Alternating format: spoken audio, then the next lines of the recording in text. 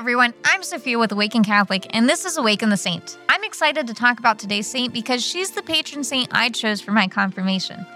I'm ashamed to admit that when I chose her as my patron saint, I didn't choose her for her humble and modest heart or for her kick-butt awesome relationship with the Lord. I chose her because she is the patron saint of musicians. The even sadder thing, I thought I was being unique.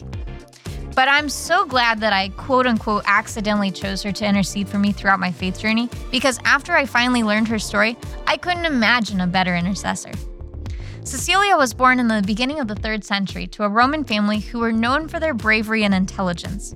She already had the building blocks needed for a successful life, but she knew she needed more.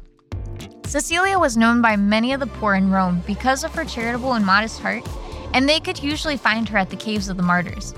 It was in these caves that she took her own vow of chastity and gave her heart completely to God.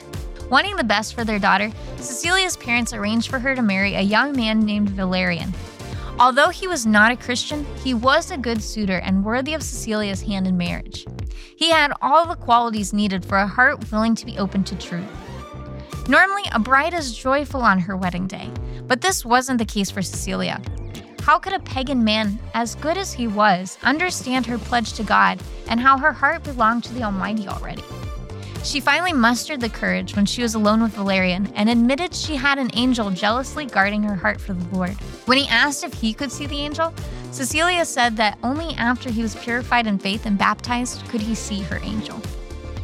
By the grace of the Holy Spirit, Valerian was led to the Pope and received the good news in his heart, upon which he requested to be baptized. Valerian kept the plea of his new bride and allowed her to keep her virginity, joining with her instead as a fellow brother in Christ.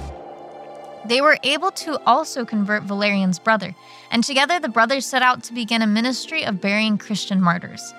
Sadly, they were arrested for such heinous treason and martyred for this act. Moved with grief and desiring they also be buried, Cecelia was arrested for the same crime her husband had committed. She would go on to survive beheading for 3 days and offered her suffering up to God in her final days, receiving the Eucharist before dying a martyr death in the year 330. Like I said, this girl was on fire and kicked death right in the face to make her point that God was with her. Do you know why St. Cecelia is the patron saint of musicians? It's because she sang the hymn of the love for Jesus in her heart her entire life. He was her true spouse, even in her marriage. Let us too sing the hymn of love for Jesus in our daily lives, rejoicing for he is the bridegroom and we are his bride. Saint Cecelia, pray for us. Thank you for tuning in to Awaken the Saint.